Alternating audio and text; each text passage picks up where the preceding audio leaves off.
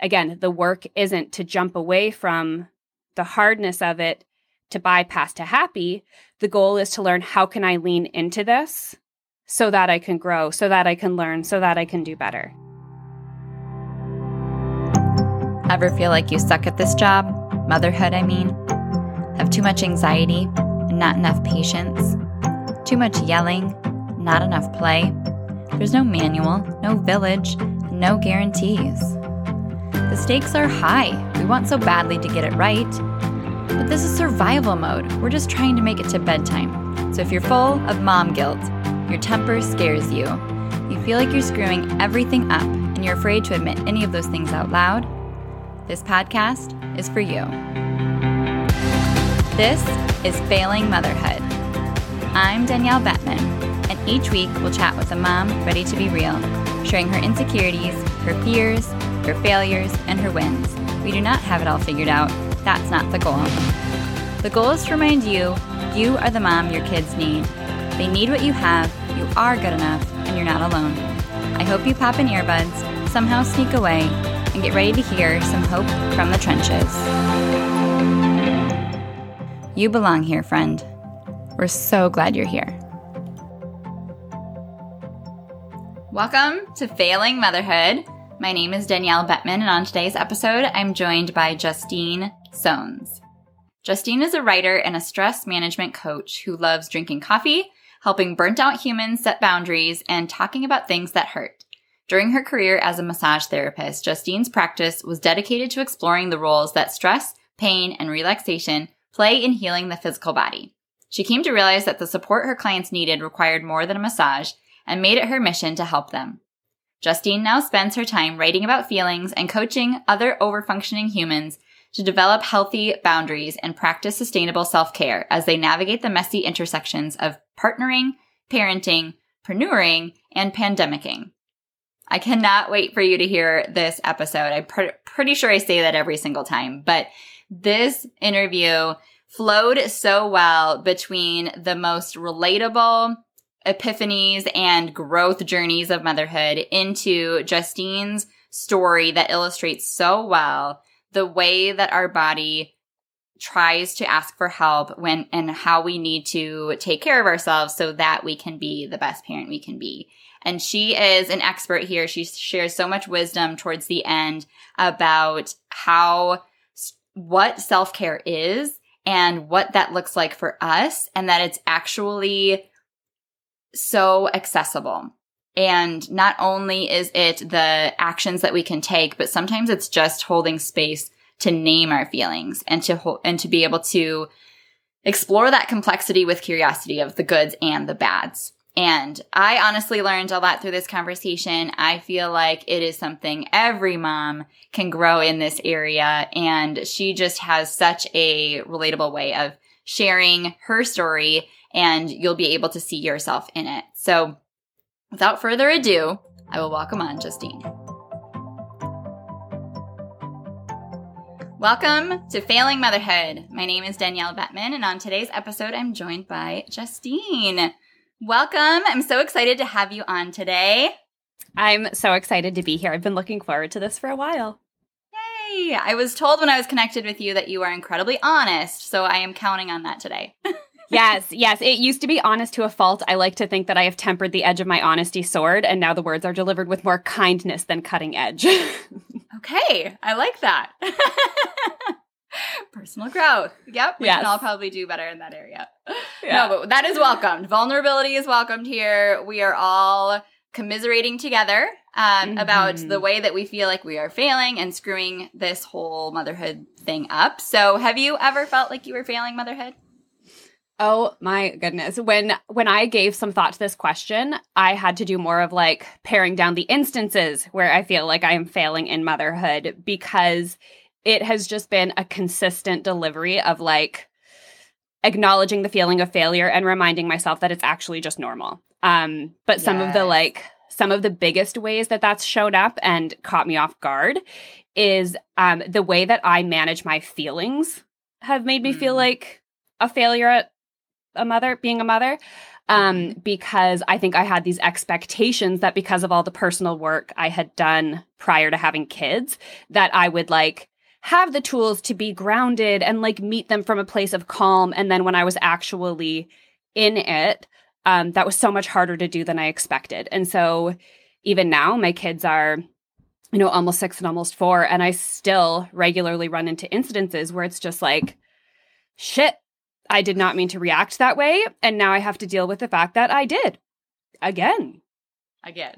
Yeah. Yeah. So it's like there's the feeling of failing and then the feelings I have about feeling like I'm failing. And it's just a constant pattern repetition. But welcome. Yeah. Yeah. It's like, welcome to motherhood. Here's the complimentary slap in the face and the glass of wine to go with it. Like, yes, you are not alone. And yeah, it's so much harder than we anticipated. What did you think motherhood was going to be like? Did you have any expectations? Oh my goodness, yes. What did I think motherhood was going to be like? I thought that motherhood was going to be like this experience or this opportunity to like shape the experience that my kids had, when the reality is that it's about holding a safe space for them to take shape. Ooh. And so it was like, I didn't realize how much attachment I had to like the way that they quote unquote turned out being a reflection of me until I was in it and had to kind of unpack that. And so that was such a like, that really rocked me. And that's a powerful realization. Huge. Like, and one that I'm still consistently unpacking. And the other thing that it was like, when I was heading into becoming a mom, like I always knew that I wanted to be a mom. And having watched my sister have kids and my really close cousins have kids and kind of see how motherhood impacted them, I went into it with this awareness of I don't want to lose myself to it. Like I saw that possibility. I saw it play out. And I didn't want that to happen. And in spite of that, it happened anyway. And it was this interesting slap in the face of being like, oh, I thought I knew to expect the unexpected, but it still rocked me to my core. And so it was just like there was no preparing for what it actually was. And now the only thing that I know is that there's also no preparing for what's coming. So that's comforting. Right? Yeah. So not only do you have to like unlearn all the expectations, but you have to then sit with the idea that you have no expectations. Like, what? Yeah. And just knowing that like not only do you not have any control, but you just have no actual ability to predict what's going to be coming next. So even, with the way that having kids impacted the actual, structure of my life, like my relationship with my husband, my relationship with my work, my relationship with my friends, like all of that kind of came crashing down postpartum. I did the work to build the support systems that I needed to show up as my whole self again.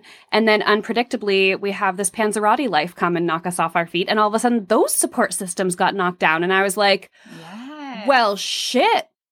Like...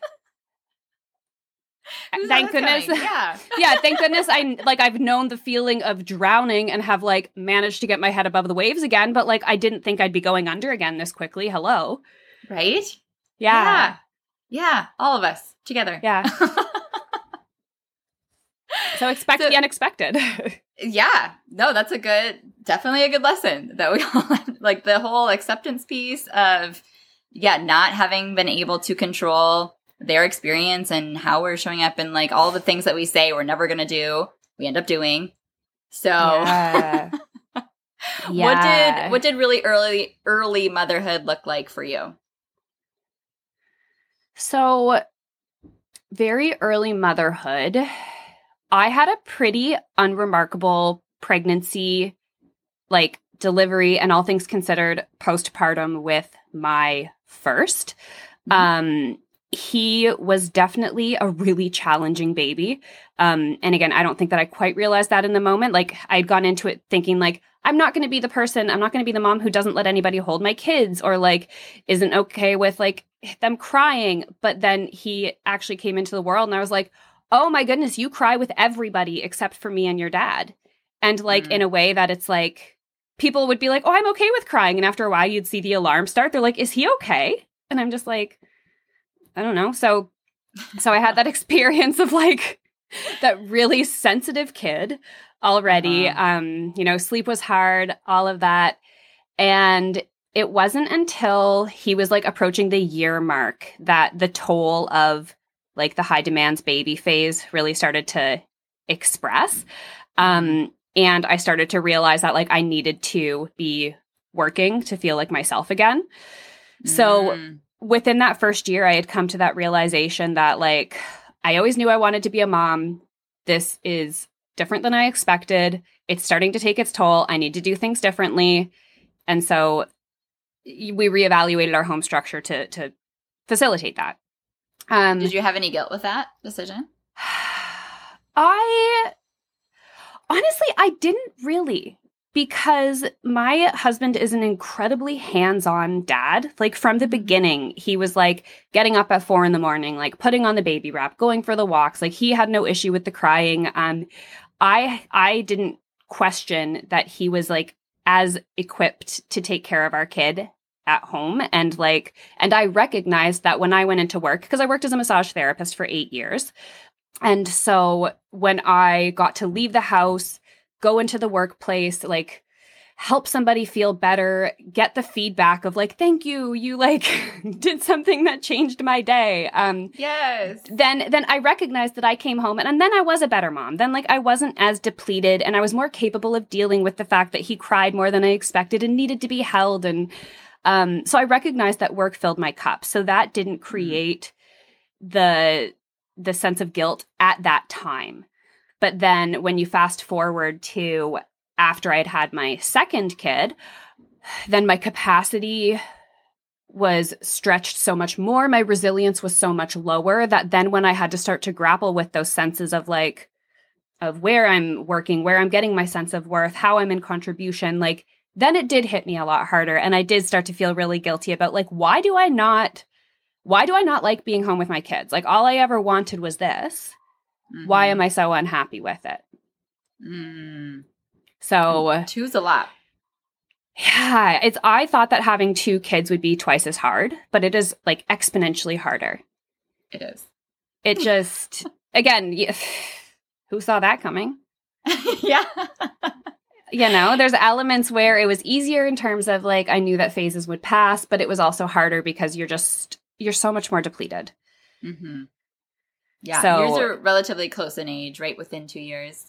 Yeah, they're like just 2 years and a month apart or whatever. Okay. So I missed the like hashtag 2 under 2, but within that window.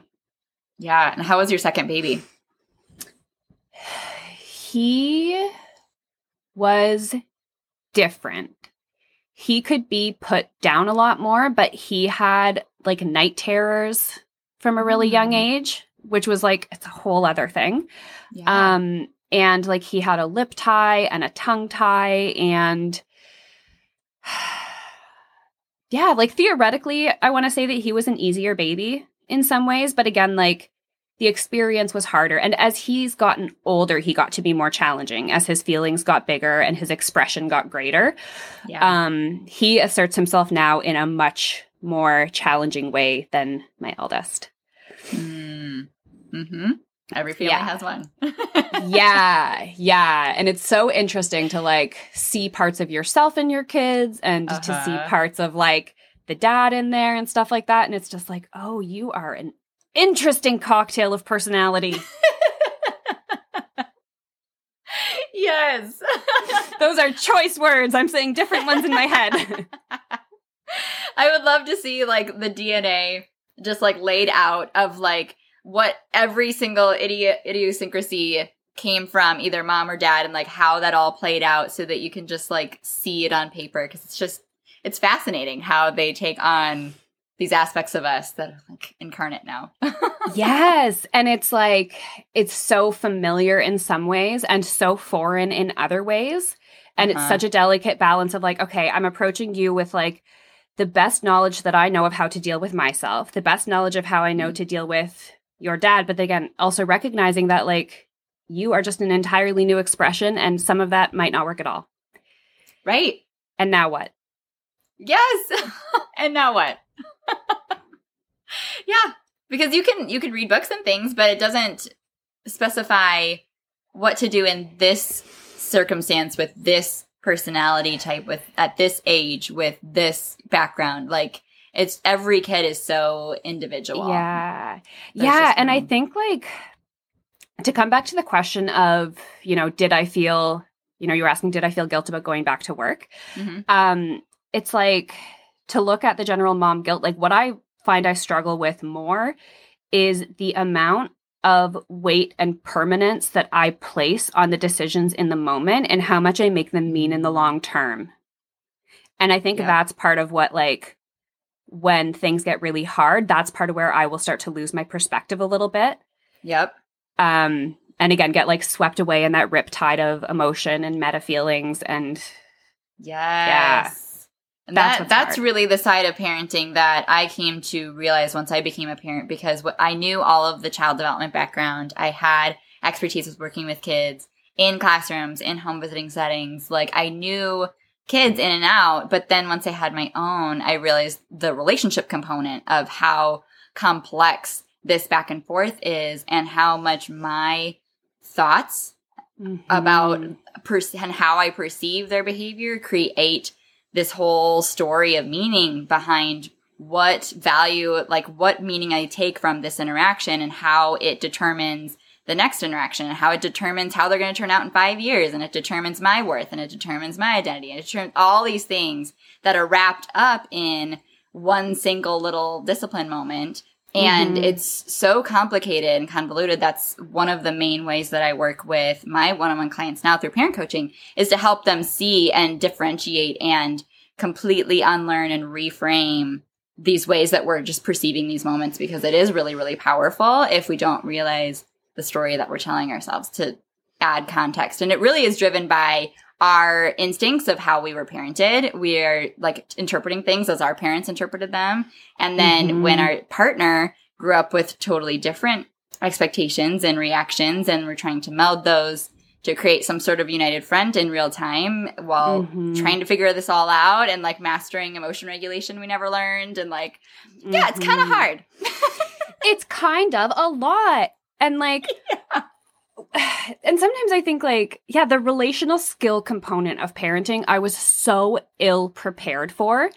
And then once I started to dive into it, just the layers of it between like, once you acknowledge that you're building a relationship with another human being, but then you really have to start to dig into like, but what's the power dynamic that's here at play? And how do those subconscious stories that I'm bringing into it influence, again, like my attachment in the moment? And it's like, again, because I believe that these are skills that we aren't taught. Like I often look at how I learn my skills as a parent to the way that I learned my skills as a massage therapist. So we had kind of 3 components to our practical learning, and it started with theory. So first you have to learn the theory of how things work when they're operating well, and then when they're not operating well. And then you would have the lab component where you're in a group, like a safe, closed setting where you're working with each other to learn. And then you would go into the actual clinical experience working with the public, with the support of your teacher, before you end up going through all the testing and then actually getting out into practice. But it's like, you have to have those layers to learn those skills. And in parenting, it's like, you maybe get the theory. Maybe. And like, maybe if you babysit or nanny a lot, or like have, close kids in your life that you take care of, then maybe you get that lab experience. Right.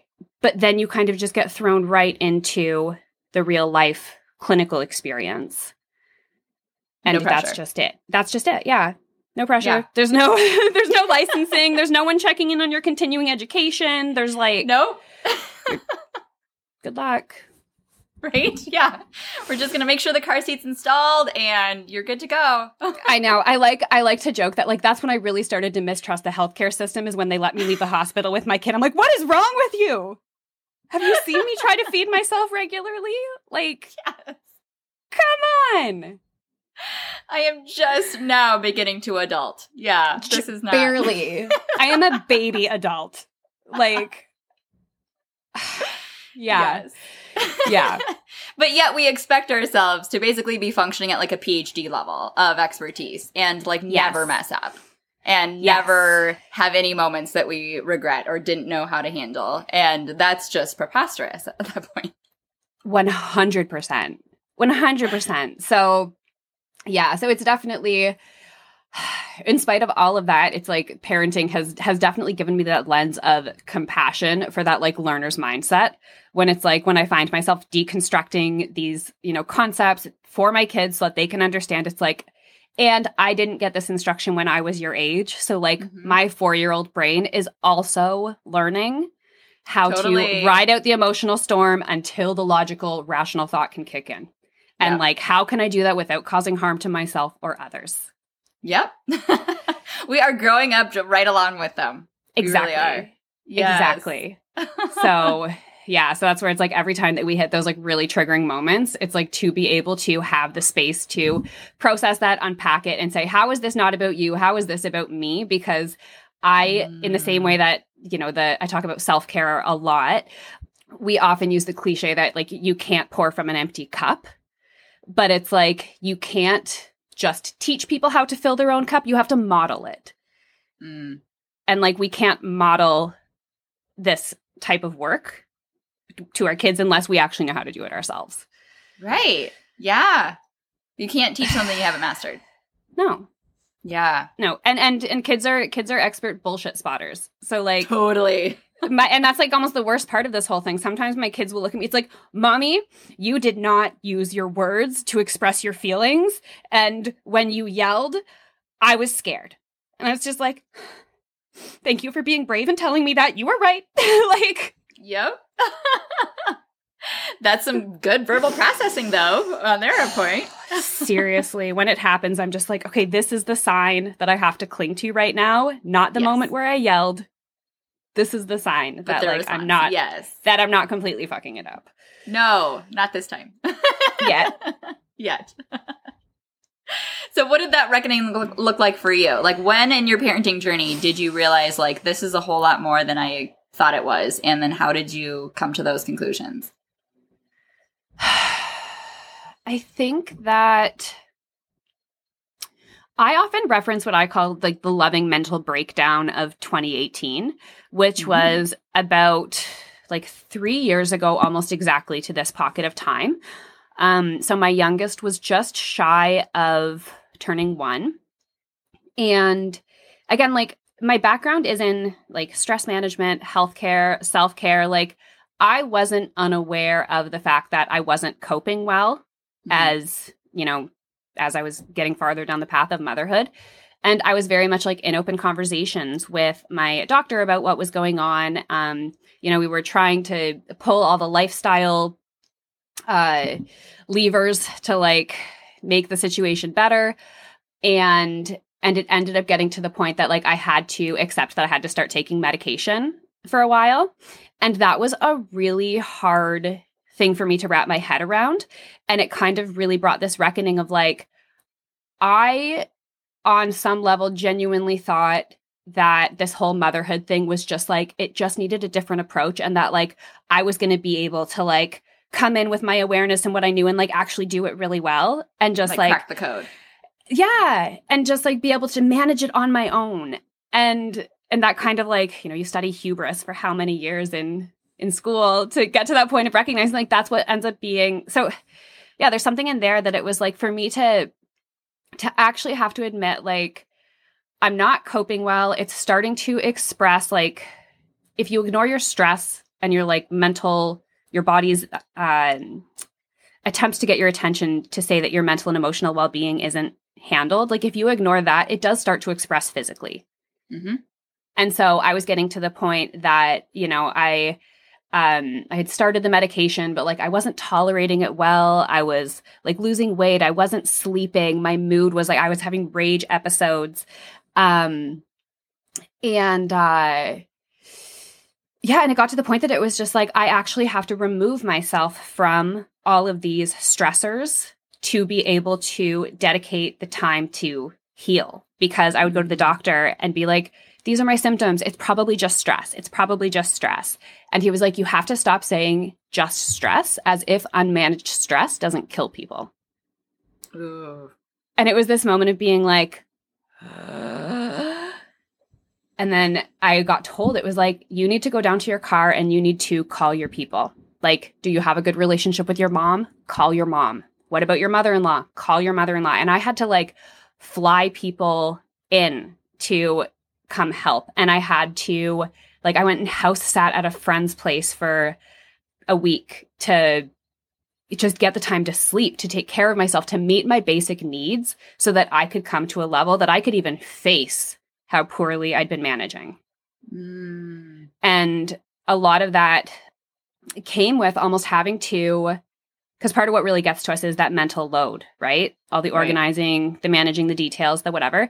And I had to almost like walk away from the mess and be like, I'm not capable of like sorting out the childcare, of dealing with the details, of like looking after everybody. I just actually have to step away and let people take care of it. Yeah. I bet that was really hard to do. It was so hard. So, I mean, I guess really I should have, if you want to talk about feeling like a failure in motherhood, it's like to feel like you have to abandon your babies and walk away to go lick your wounds. Like, but that's what it was. It was that sense of like animalistic retreat, that it's like my fight or flight response is being engaged so consistently. Yeah. That like I'm reacting at a 10 out of 10 to every potential trigger. And that's coming at the cost of my kids. Like that's when my kids, they're scared of me when I'm reacting that poorly. Okay. It's not. So yeah. So that was my reckoning, was that moment of being like, I'm doing more damage trying to stay afloat here than if I just like let go, get myself centered and come back to it. So what was those next steps like? So it started with like calling people and just saying like, I need help. So, and I honestly don't remember if it was that people flew out to help first or if I got away first. Like, I don't remember which order that went in, but yeah, that first step was creating that space where I could step away from being fully responsible for the kids so that I could, get enough sleep, make sure I was eating food, and so that I could start doing those things like journaling to process and figure out exactly what was underneath all of these high intensity feelings. And once I could get to the space that I could name what those needs were, then I could start to look at, as I incorporate back into my everyday life, how can I build that toolkit of self-care into it so that I can keep existing. Yeah. So it was almost that like, recognizing that I had to step away to get the perspective to look at things from a place of being grounded in myself, and then say, now how can I show up in this life? Because what was happening wasn't working. Yeah. Yeah, clearly. And I'm sure that your kids benefited from that deep breath. So much, because again, it doesn't always have to be as big as like going to stay at a friend's place for a week or whatever. But that was what allowed me to articulate the fact that like having pockets away from the sensory stimulus is really important for me to be able to decompress. And so then it looked like getting really good quality sound canceling headphones and like being really intentional, like saying, if I start to seem like, so once I know that what my need is, not only do I do what I can to meet it, but then it's like, I can communicate it to my partner, who is ideally my co-conspirator in this, in my wellness. And, and I can ask for his help. So to say like a sign or symptom of me being in not a good place, it looks like this. When this happens, can you suggest that I go for a walk so that I can remove myself from what's going on. Mm-hmm. So if I know the need, then I can find ways to meet it, even in the chaos of everyday life, in whatever capacity is available there. But without that space, I didn't know how to articulate the need. It was just like, it was all just too much. Right. I hear that pretty often where it's like, but I don't even know what I need. Yeah. And so I often say that if you don't know what you need, then that's a sign that you need space to process. Mm-hmm. That makes sense. Yeah. And then how we process those feelings to get to the root of our need, like that's an individual thing. For me, that often looks like writing. It looks like going for walks. It looks like listening to podcasts. Because if my brain's on a really negative track, sometimes I need someone else's voice or story to take me out of that judgy place, because it's easier to be in a place of compassion for someone else than it is for myself. Totally. Yeah, which is exactly why I'm trying to like showcase the stories here that do really, really create the space to be able to normalize your own feelings when you hear them from someone else, and you can say, me too. Yes. Mm-hmm. Yeah. Yeah. So what does that word self-care really mean? Ooh. So first of all, like when I talk about self-care, I think that self-care and healthy boundaries go hand in hand. Like you can't have one without the other. Okay. But for me, self-care, it isn't necessarily just about the things that you do. It's about the space that you claim to process those thoughts, those feelings, and be really honest about what you need. And that's the actual, like, being able to hold the space for that honesty within yourself is actually the self-care piece. Mm. And then what you do with it is part of that routine, that ritual, however you create that arsenal to support you. But sometimes it can, if it feels like self-care is a thing that we have to do, like go get a massage, go for get a manicure, like a thing that we have to do, then it can feel impossible and inaccessible, especially when we're already dealing with so much time scarcity and so much urgency of other people's needs. Mm-hmm. But when I can reframe self-care of just saying, like, whatever it is that I do to create space to listen to myself so that I can name my needs, that is the self-care piece. Okay. That seems doable. And that it should be. It should be. Like one of my biggest frustrations is, again, when self-care feels inaccessible. Uh-huh. You know? So yeah, because honestly, sometimes when you just have the safe space to process and name the thing, you don't even always have to do something about it.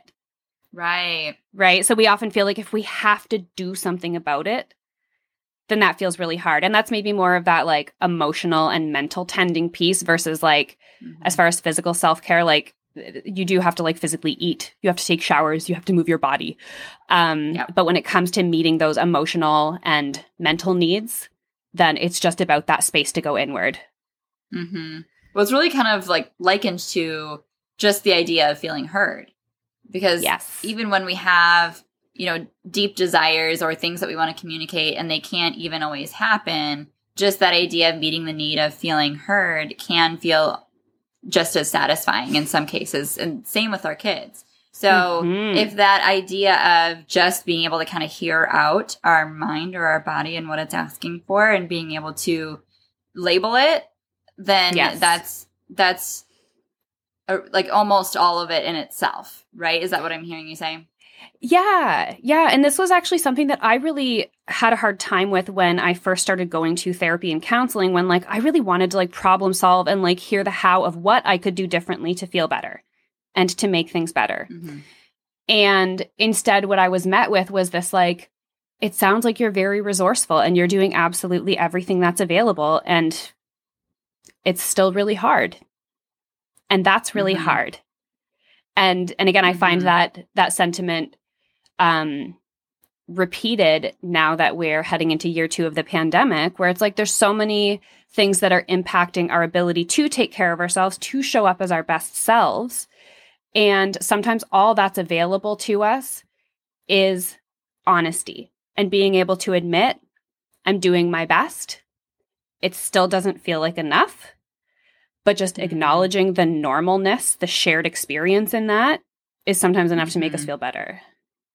Yeah, I think the best moments of the pandemic have been in the moments where I really have felt so normal in my own experience, even if it hasn't changed it or solved any problems whatsoever. But just when you have those moments of being like, we're all in this together, genuinely, like we're in the same shitty circumstances. Like there's just that sense of camaraderie between like, we all are this out of control about our circumstances right now. And I was actually in like a group that is out of the UK.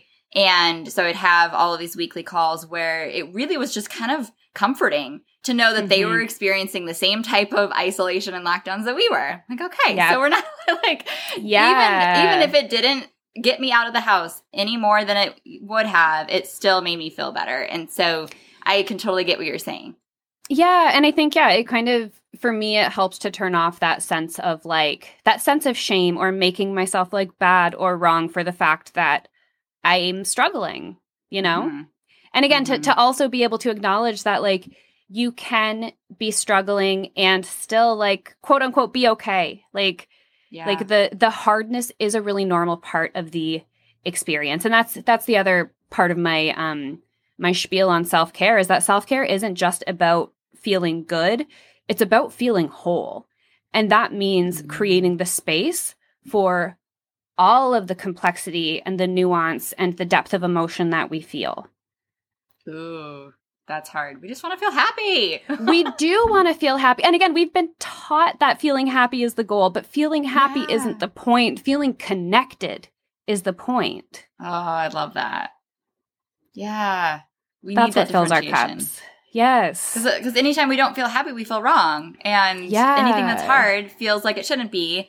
And when that's not the case and we can accept the reality of the circumstances and manage our expectations accordingly, then we have a lot less reason to build resentment or to just feel so stuck or frustrated and be able to move forward in a way that feels empowering rather than feeling disempowered by just being helpless or a victim. Yeah. Well, and if we don't have, again, like the tools and the skills to lean into those feelings of discomfort and sit with what they're trying to tell us, then we're going to miss out on what there is to be learned there. And so again, just being aware of the fact that we don't naturally have comfort with discomfort, to be aware of the fact that when you are facing these big, hard feelings, it's normal for your stress response to engage, for you to get defensive, for you to do what you can to protect yourself from what's in that big feeling. And again, the work isn't to jump away from the hardness of it to bypass to happy. The goal is to learn, how can I lean into this so that I can grow, so that I can learn, so that I can do better. And again, knowing that the more that we can create that safe space for that kind of exploration and discovery in ourselves, the more capacity we're going to have to hold that for our kids as they learn and they realize that the world isn't all sunshine and rainbows. And again, it's not our job to keep them safe from all hurt and harm because that's inevitable. Yeah. It is our job to equip them with the tools and resources to navigate the waves that come. Yeah. That is so important to remember. Yeah. It's so hard. Yeah. And again, that's part of where it's like, anytime that those feelings of guilt creep up around doing what it takes to put myself first, to fill my cup, I just come back and remember that I cannot teach my kids, I can only model. Yep. So there's no reason to feel like you're a bad parent when you take care of yourself. Yes, because again, like if you paint done, if the other option is to continue pouring from an emptying cup, like what happens when you get to the bottom of the cup? It's not just that it stops, it's that you start pouring resentment. You know? And when your defense mechanisms aren't managed, then you start to lash out. And then again, you do damage to your kids. So it's really the inverse. It's exactly, it's yes. Yeah. It's such a counterintuitive, but also makes so much sense. So, just like that leaning into discomfort. Yeah. So what in the past few months of the pandemic has been ways that you are intentionally working to take care of yourself or fill up your cup? I started gardening in the last few months. I've found that when it comes to tending to my mental well-being, it feels really good to have a sense of accomplishment.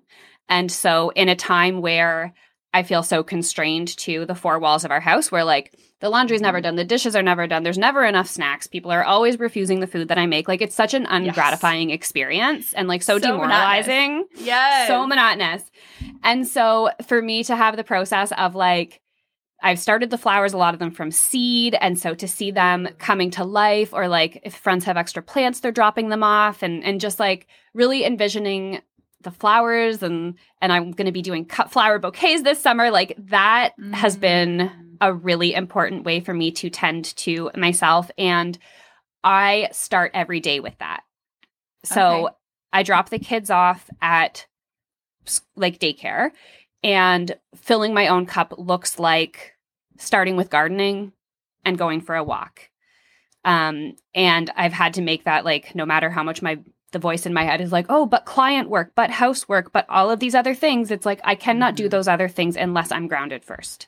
So that's been one thing for my mental tending. And then as far as my emotional well-being, this is not just the last few months, but this is a mainstay, is I'm a big proponent for singing in the car at obnoxious volumes. Love it. Because it's like, I believe that art is created for us to feel together. And right now, music is the easiest way for me to access that. So I put on songs that mean a lot to me, and I just like rage sing all the deep breaths, all of the emotional expression. And then any like anger that I'm feeling that I can't necessarily do something about, I get an outlet to express it. So it's about creating, again, those safe containers to meet the need of unexpressed emotion so that I'm not carrying it around with me all the time. So those are probably honestly the biggest things, is like making time for that singing and like play. And then having that gardening, getting my hands in the earth, having a sense of accomplishment, and bringing something to life that doesn't yell at me. That doesn't refuse your food. Yeah. Yeah, pretty much. Yep. It doesn't say, I hate you. I'm like, oh, okay. It's great. Yes, we need those moments. Yes, sure. It's important. It's important.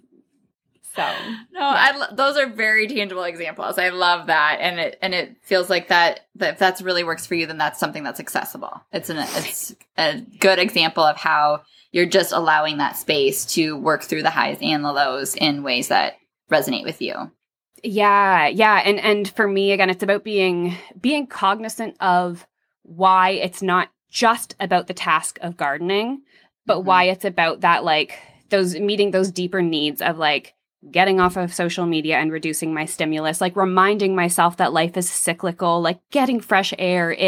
It's really an amalgamation of all these things that are good for me and packed into one activity that is aligned for who I am. And so the question for other people to lean into is like, what is that activity for me? Yeah. And you may have to experiment a little bit, right? 100%. And that's where like leading with curiosity is so important, because not everything is about ruling it in. Sometimes it's about ruling it out. And then it doesn't make you a flake. It makes you someone who is open to new experiences. And that's great. So if you buy a bike and you go on some bike rides with your kids and end up a month later hating it. Yes. At least you tried something new. Exactly. Right. And now you know. Right. Like the expression, well, now I know, has made it into my vernacular on the regular. Yeah. And it really does come down to that awareness. I mean, that's really what we're striving for, right? Yeah. Is like figuring out how we tick in a way that allows us to maximize our ability to show up for others, you know, and have something to serve with. So yeah, that's a win. That's a win. 100%. So is there anything else that you, like, if given the minute to step on the soapbox and share like your heart that you feel like moms need to hear, what would that be? What I often want moms to know, and this was like one of my biggest learnings through my mom experience, was wrapping your head around both things can be true when it comes to your feelings, and how expanding your emotional capacity, like being able to create space for conflicting feelings existing simultaneously, like that is such a battle, but there's so much freedom on the other side of it. And so we were not taught that. That is a foreign concept. We weren't taught that. And so like I remember times in early motherhood, like sitting on like the kitchen floor, just like crying because of the grief and the loneliness. And then having my baby crawl up into my lap and put his hand on my cheek and like forehead against forehead. And all of a sudden, like the beauty and the joy was also overwhelming, but it didn't minimize the fact that I still felt the grief and loss. And so to be able to sit with and accept that both of those things were true, they didn't cancel each other out. They didn't mean anything about me. They were just shedding light on the transformation that was at play. Yes. Oh, that is powerful. And it's still like, yeah, consistently also one of my mantras. Like, well, now you know, and both things can be true. All things can be true. Yeah. Oh, we are so complex. Yes. So much more complex than we give ourselves credit for. Yes. Oh, I saw this great quote going around, and it's like, we don't need more happiness. We need more capacity for the complexity and nuance that makes up the human experience. Oh, amen. I'll have to send you the actual quote because I'm paraphrasing, but... Okay. Yeah, send it to me and I can post it with this episode. Yeah. I love that. Yeah. It's so true. Yeah. It's so true. And then we can find even more joy from finding that complexity and holding space exactly. Because that was another one of those, like, with that both things can be true. And like, I believe that, emotions and feelings exist on either side of the spectrum. And so in those moments that I do find myself getting lost in the depths of the grief, reminding myself that because I can feel this much grief, it means that that much joy is also accessible to me in my life. I'm just not in it right in this moment. But just knowing that every time that you are stretched, the lows get lower, the highs get higher. Ooh, it's so true. We had no idea the capacity we have for the highs of loving our kids and expanding our heart like times a million. So it is true. It's the inverse as well. So all the feelings get bigger. You're just holding grace for ourselves. Yes, 100%. Yep. I love that. So tell us more about what you do now and how moms can connect with you. Yeah. So right now I spend my days working as a writer and a self-care coach. So in that capacity, I spend a lot of time writing about practicing sustainable self-care, about setting healthy boundaries, and about creating the space to process big feelings. I send out a newsletter that goes out every other Friday called The Friday Feels. And you can sign up by going to bit.ly/thefridayfeels. So bit.ly/thefridayfeels. And then for people who want to work directly with me, I run small group coaching sessions. The program's called Staying Alive. And it is 4 weeks in a digital life raft with 3 other humans who are just trying to get through the day. And it's about really creating that safe space for that emotional processing and chance to just work through the struggles in life and celebrate the goodness as it shows up. And you can learn more about that at my website at justinesones.com. Which I love your website, by the way. Like the messaging. Is just, Thank you. I was just like, you're my people. I could just tell. Oh, I love when people tell me that. That makes me so happy. So happy. It's so hard to like get dialed in. I mean, like I know like you're a writer clearly because like I have just struggled with messaging and copy my whole business life. So I totally respect. Oh, thank you. Yes, it took a long time to get there. Yeah. No, I love it. Yeah. Okay, well, then the last question that I ask every guest that comes on is, how are you the mom that your kids need? So I want to preface this with saying that, like, before I had kids, I always thought that I would have girls based on, like, my relationship with, like, my mom and whatever. I just really saw that for myself. And I have 2 boys. And I have 2 boys who have very big feelings. And so what makes me the best mom for them is the fact that I have done so much work to figure out how to hold that space for my feelings, that I think that it creates a really good container for them to navigate that. And I think that's specifically important for little boys because there's a lot of cultural societal conditioning that makes us wrong for having feelings. Like, yes, women, but also it's very hard for boys to have feelings. And so, yeah, I just think that I've done a lot of work to be an advocate for them in how they express themselves, from that place of saying, like, it's okay for you to have feelings. It's good for you to have feelings. And this is how we don't harm people with our feelings. Right. Which is something that, like, we see the effect. And we can see the effects of unmanaged feelings and of toxic expression in society. So, so for me, recognizing that the things that I thought I would bring to parenting girls is now actually the superpower that I'm bringing to parenting my currently boys until they tell me otherwise. I love that. Yeah. And so I just have a lot of hope for the growth that can come of that, even though it was a really hard journey for me to get here. Yeah. Yeah. No, that does make it your superpower, because what we have the most potential and capacity to grow in are the ways that we live out loud our lessons that our kids can learn. So that's clearly how they are benefiting from learning from you, and they're so lucky to have a mom that's working so hard.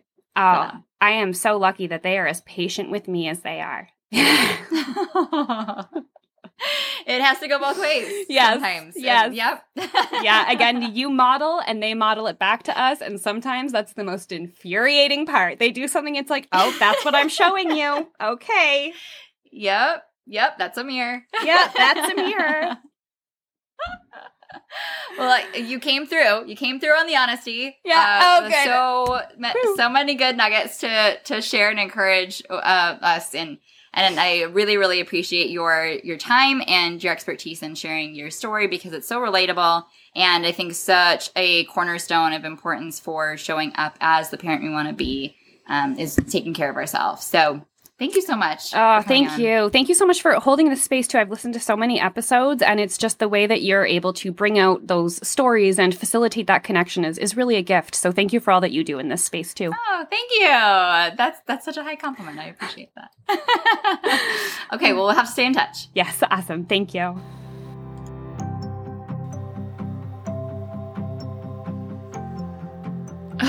I know you're so glad that you stayed until the end, because that was so wise and so applicable to life right now in this still pandemic situation. So definitely go sign up for the Friday Feels. Go check out Staying Alive, her coaching. And this really was only the tip of the iceberg. So after we got done recording, she shared with me that she has 4 R's in the way that she teaches self-care, and this retreat part that she dove into was really just step 1. So there's so much work to be done in this area, and I know how interlinked it is with your sanity and your ability to parent well. So I really encourage you to use this reflection of her story and really think about what parts of it are revealing to you, the places that need attention, and use that as information, as evidence, and as red flags to know what to do next and what's the next right thing for you. So if it is self-care coaching, go check out Justine. If it is having more parenting tools and being able to manage big emotions from your kids in a way that makes you feel proud of your parenting, then I'm your girl. Reach out. So I am so excited that you are here. Let me know on Instagram, say hi, and tell me that you listened to this episode. I love to know that it's not just random numbers of people, yet you have lives and kids and stories, and tell me about them. Let's connect on Instagram. I'm at parent_wholeheartedly. And if you haven't yet, leave a review on Apple Podcast or wherever you're listening to this, because that is how other moms find the show. So thank you so much for listening. Thanks for coming on this journey with me. I believe in you, and I'm cheering you on.